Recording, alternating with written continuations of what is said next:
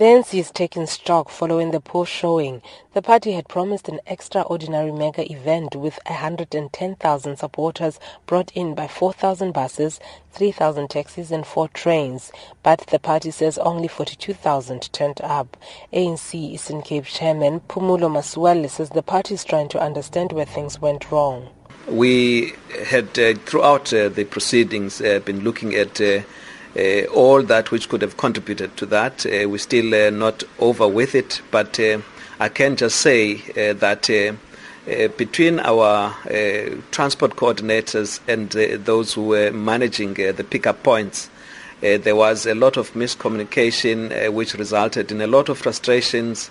As a result, as the President was speaking, some people were still awaiting to be brought into the stadium. Following some assaults over the figures, the ANC is now conceding that not all is well. The poor turnout led to speculation that residents of Port Elizabeth wanted to make a political statement, and it did not help that it appeared that people left when the President was addressing them. But Masualle says they did not notice that. You see, again, because of the heat, people move towards areas where there is shade. That to me was the contributing factor, but I wouldn't have been looking from the outside as to whether there was any kind of movement there. But yes, one may have that impression, but I don't think that's correct. ANC head of campaigns Nomvula Mokonyane says someone has to account for the blunder. Mokonyane says thousands of people were not picked up due to logistical problems.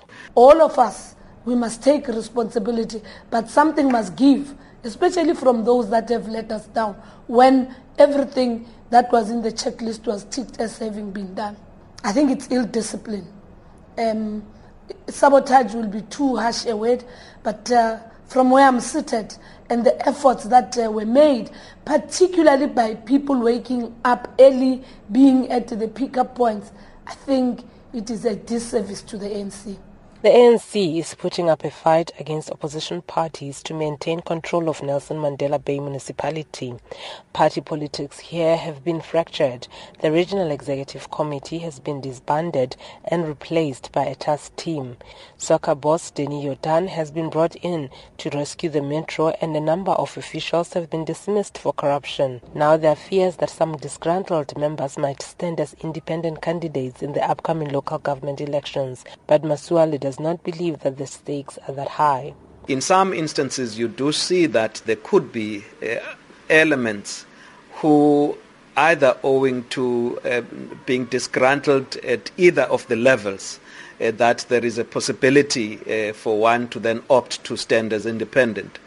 But we do not think that it's something that will be very much preponderant in our environment here. On the current raging debate over the future of the president that has divided the ANC, Masualle says President Jacob Zuma must stay put.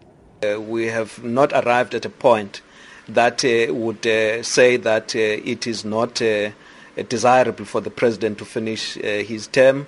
And as far as we are concerned, let's continue with what we are doing. If at any other time the ANC arrives at that, it would have arrived at, but from where we are not at that point, and so the president should finish his term. With elections 3 months away, the party is gearing itself to aggressively target communities, mainly through door-to-door campaigns.